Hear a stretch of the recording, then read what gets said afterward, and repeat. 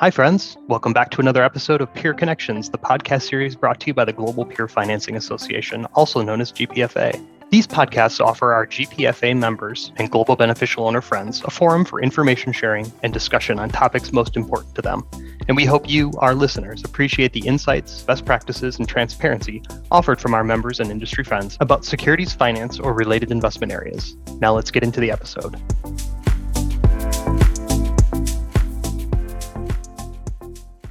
So thank you all, and thank you GPFA for inviting us. Today, we're going to be talking about a recent paper that we published called Financial Anomalies in Asset Allocation, Risk Mitigation with Cross-Sectional Equity Strategies.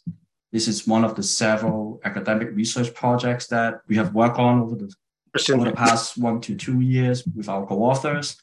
What we will do is I'll provide a brief introduction first, and then I'm going to pass it over to my co-authors. Marco will take us through some of the details. And finally, Web1 is going to wrap it up for us at the end. Before I start, just want to mention that this piece of research reflects our academic interest and not necessarily an initiative by our employer. So what we did is we studied how financial anomalies, also known as equity style factors, can complement a portfolio during periods of stress. They could be recession, portfolio drawdown, high inflation, and whatnot.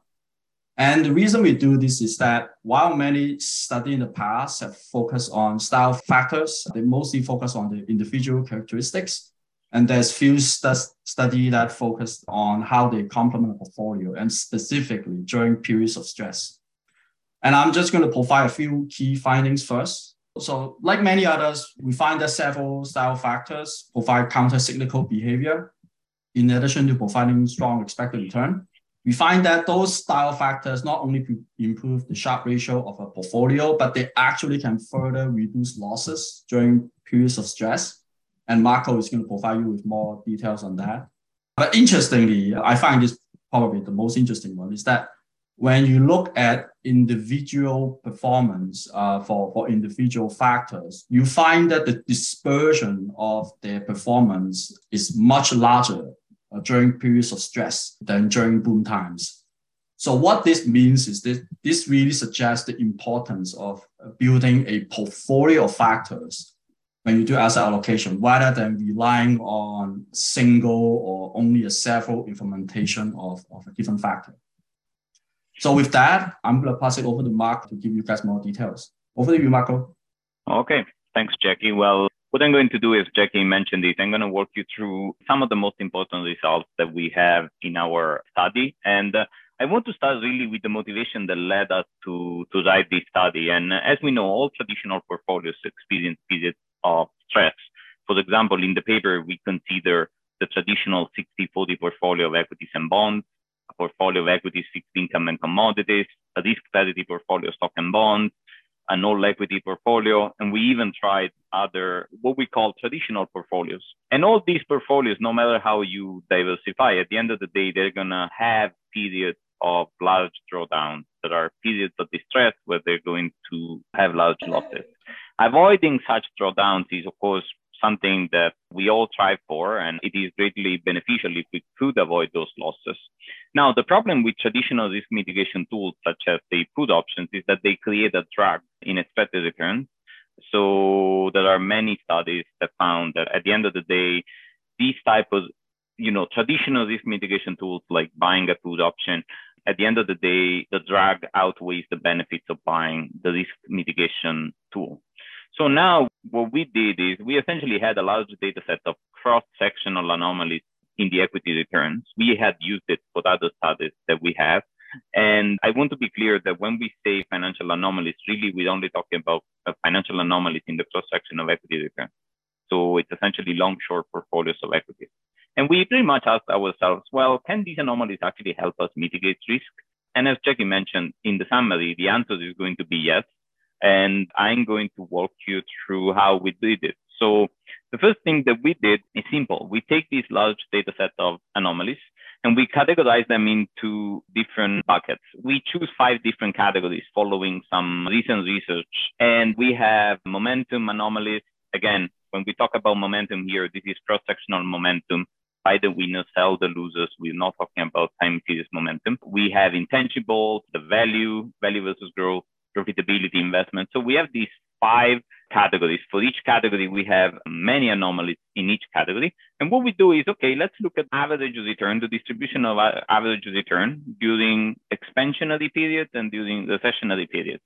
And there are a couple of interesting results. The first result that stands out right away is that the dispersion of the average returns across anomalies is actually graded during recessions rather than expansions.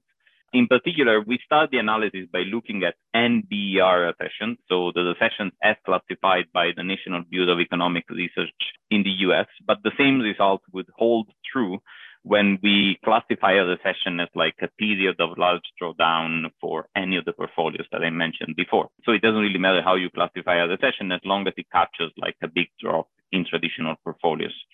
So what this means is that on average, there is more uncertainty about the outcome of these anomalies, financial anomalies, during a recessionary period, which might seem a bad thing. But actually, when we look at the results closely, what we see is that some of these anomalies, take, for example, profitability, they perform considerably better on average during recessionary times.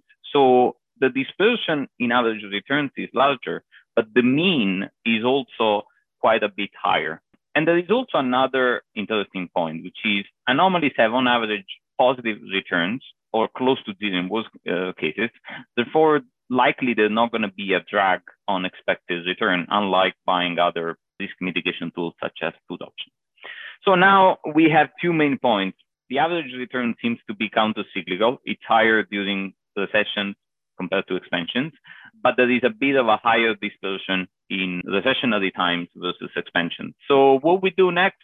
Well, how can we exploit this counter-cyclical behavior of anomalies? And the solution is simple, actually. When we want to reduce the dispersion but try to preserve the mean, the best way to do it is just to build a portfolio. And that's what we do. So for each category, we build a portfolio of anomalies.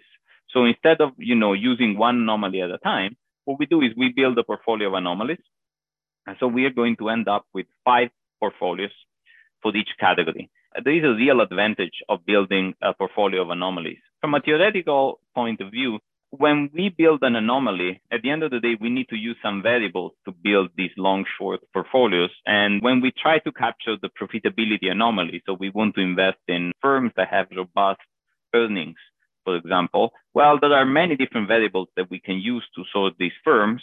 And in the literature, there are many studies that have done it in different ways. Which one is the correct way? Well, we don't know. There is some estimation error. Using a portfolio of anomalies where the profitability anomalies have been built using several methodologies. Essentially, by building the portfolio, we are able to minimize the idiosyncratic risk coming from the variables that have been chosen. And hopefully, the portfolio would capture actually the real characteristic of the profitability that we are trying to capture. So I use profitability as an example, but the same logic can be applied to the other 4 anomalies as well. And to quote Markowitz, the famous quote from Markowitz, diversification is the only free lunch, and we see it applied even for financial anomalies. So then what comes next? Well, now we have these 5 portfolio of anomalies.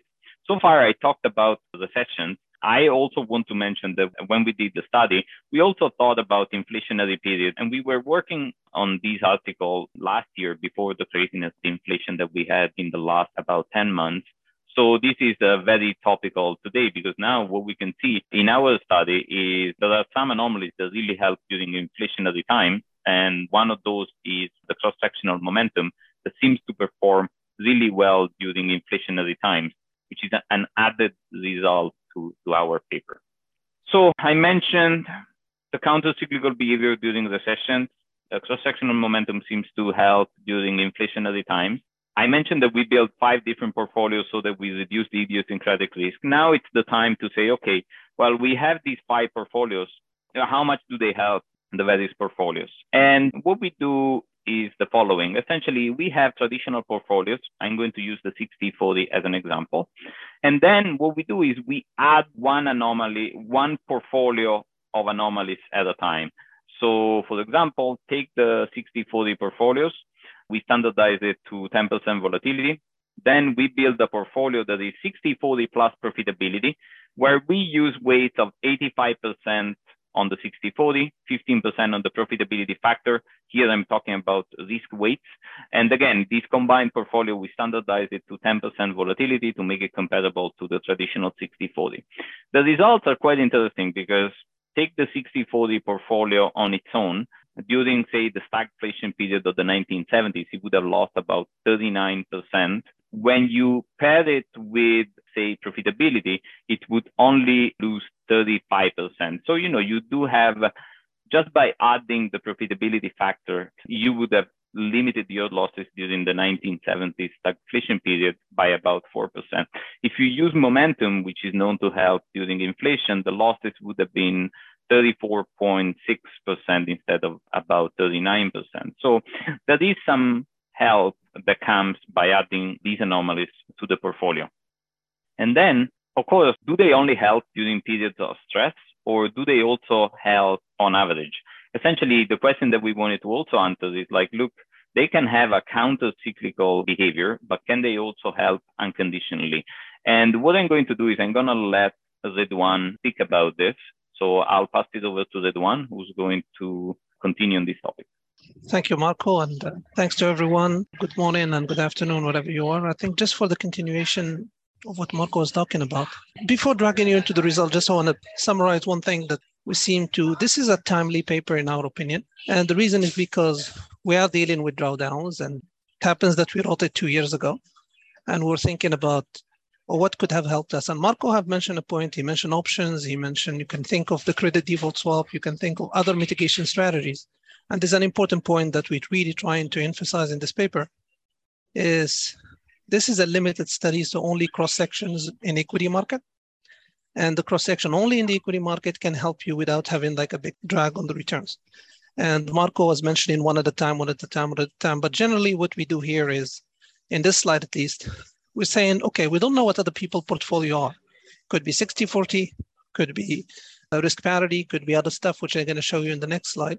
But largely we're thinking very simply, if we have added a smaller portion of our allocation to these long-short portfolios, some people call it systematic, some people call it quantitative, but just imagine you have a department inside your team that actually can do long-short portfolio quantitative only in the equity market. Would that be helpful?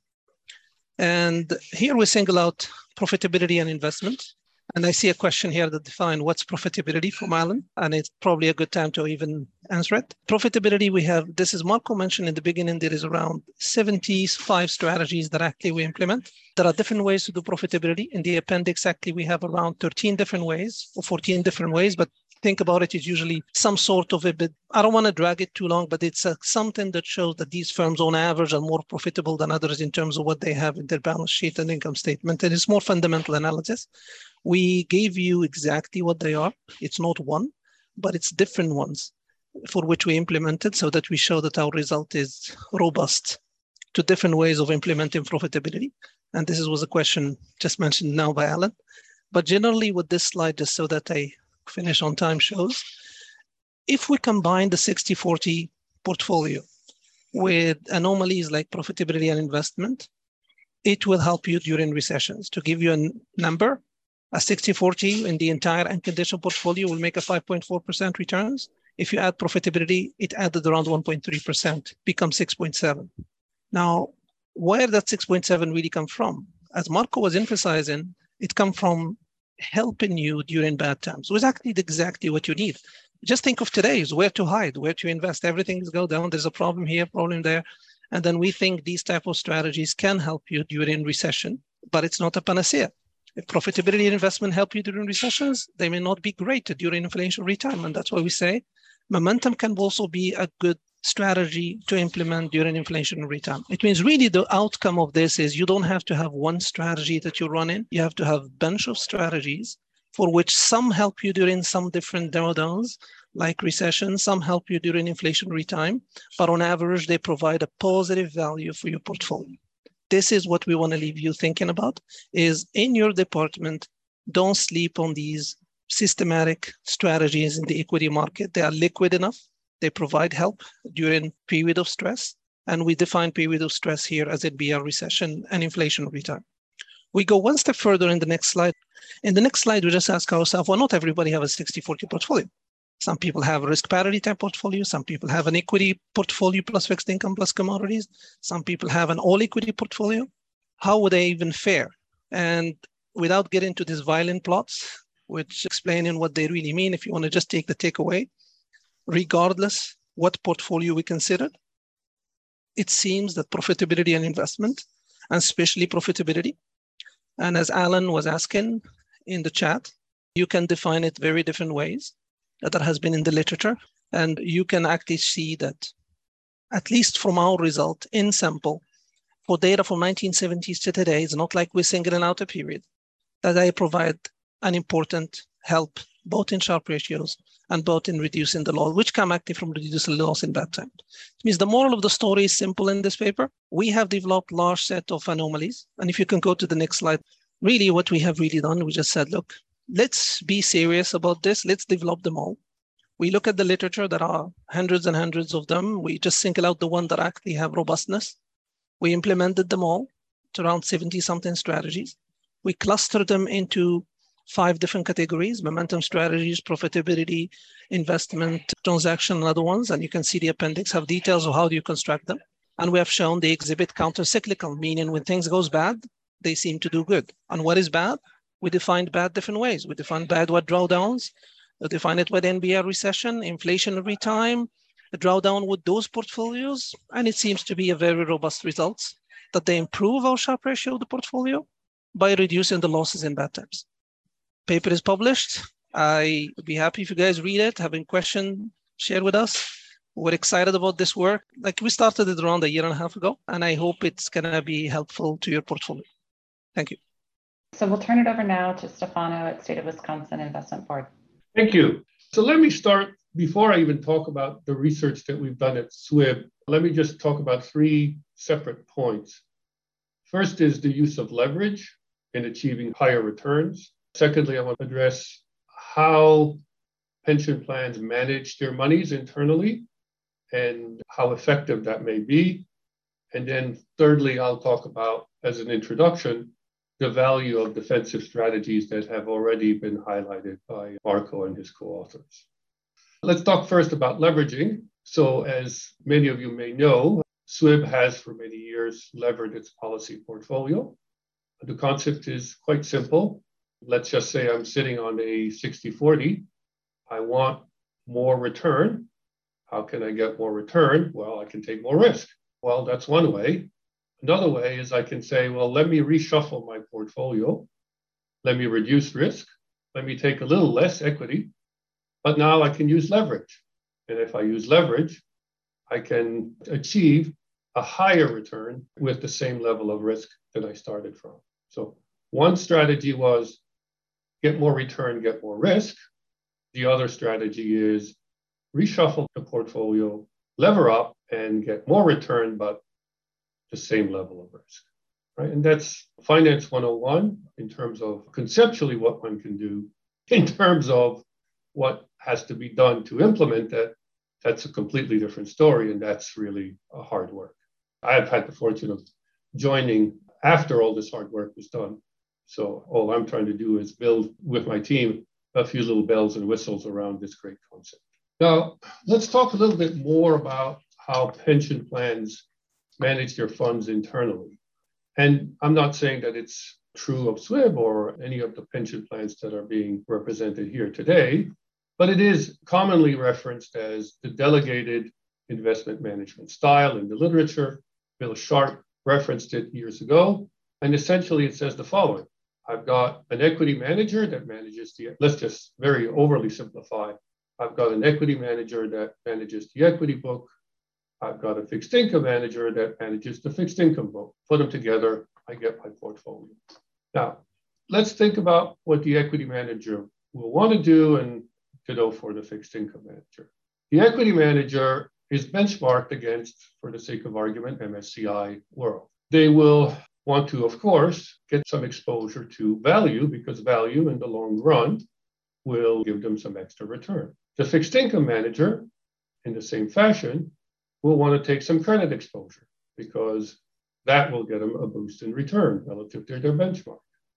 Nothing wrong with that, nothing wrong at all. But neither one of them will have an incentive to have defensive strategies. Why not? Well, let's just take the simplest one. In the equity book, take a thing like MinVol, right? The MinVol strategies have a beta of 0.65, 0.7. If you have a component of your strategy that has a low beta and the market roars, you're going to underperform. So there is very little reason for you to buy low risk portfolios.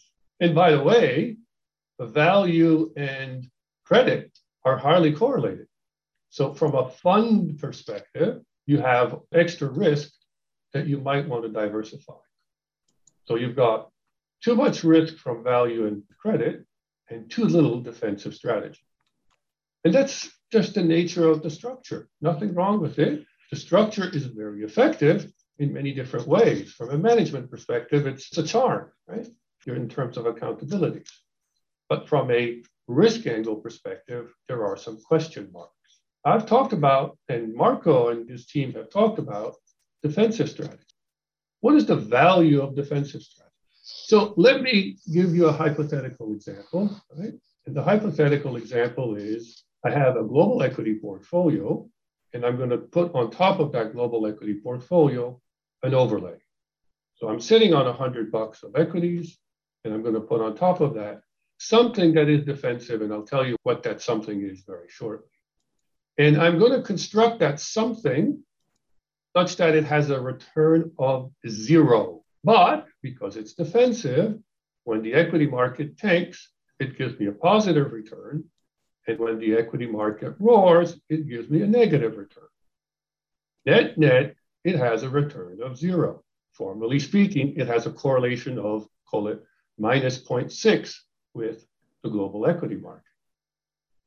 Now, if you're trying to accumulate wealth, and many of our clients are, right, what is the impact of adding this 0 return asset or strategy, for what it's worth? Over time, what that asset does is it reduces the volatility of the global equity exposure. By reducing that volatility, it gives us extra return. It's called the diversification premium, formally speaking.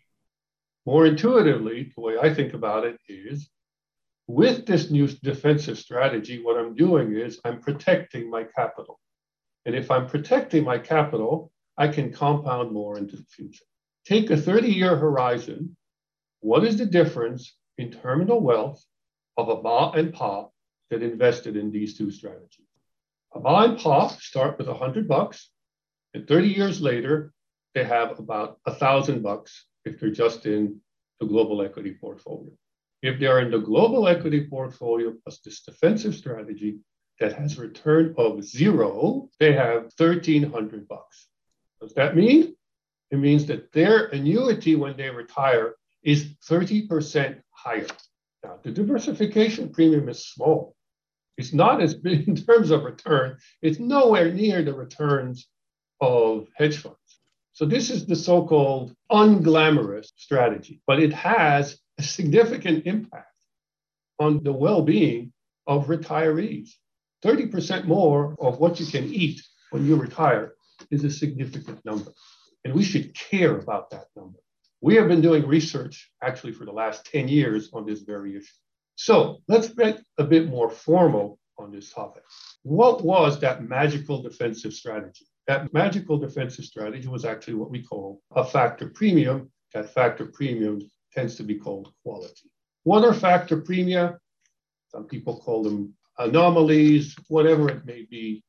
They are essentially strategies that have been well documented in the academic literature and that have risk and return properties that are slightly different from those of traditional assets like equities or bonds. Actually, they fall somewhere in between, right?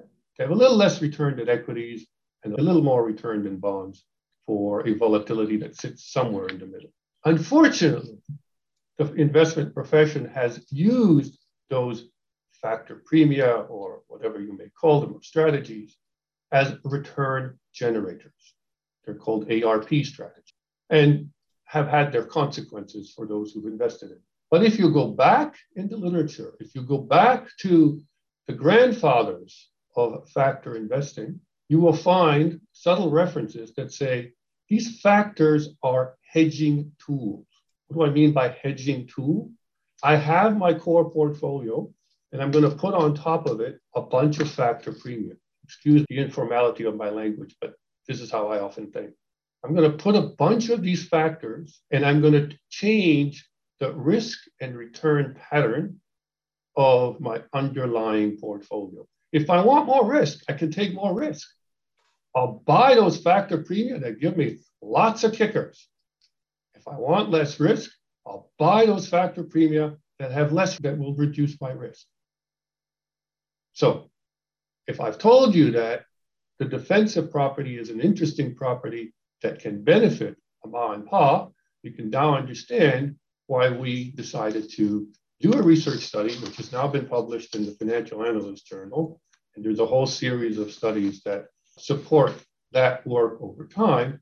But the main emphasis has been, can we use a defensive strategy? Can we create a defensive strategy that has benefits out of sample? In other words, as if you were predicting the effectiveness of the strategy through time for our pension plan participants. Right? What we did was we used a data set that has been put together by a firm, AQR. It looks at equities, bonds, equities, fixed income, currencies, and commodities. It has a number of factor premia that are not as, in terms of detail, clearly not as detailed as the work that Marco and his colleagues have done, but that's still fairly representative of that universe of phenomena, so to speak. And we find that there are some of these factor premia, as Marco and Dean have found, that are highly defensive or highly counter-cyclical, and some that are highly pro-cyclical. So if you want lots of excitement, you can buy those. Go ahead and have fun, right? And what we do is we create a portfolio that has a long exposure to the stuff that is counter-cyclical, that's defensive. And then we sell the stuff that is pro-cyclical, the stuff that is going to give you lots of excitement. That's a way of reducing the excitement, so to speak. You sell it. So what do we find? And then we do this formally, analytically. We do this in a way that we go back through time. And by the way, this is a data set that goes from 1931 to present.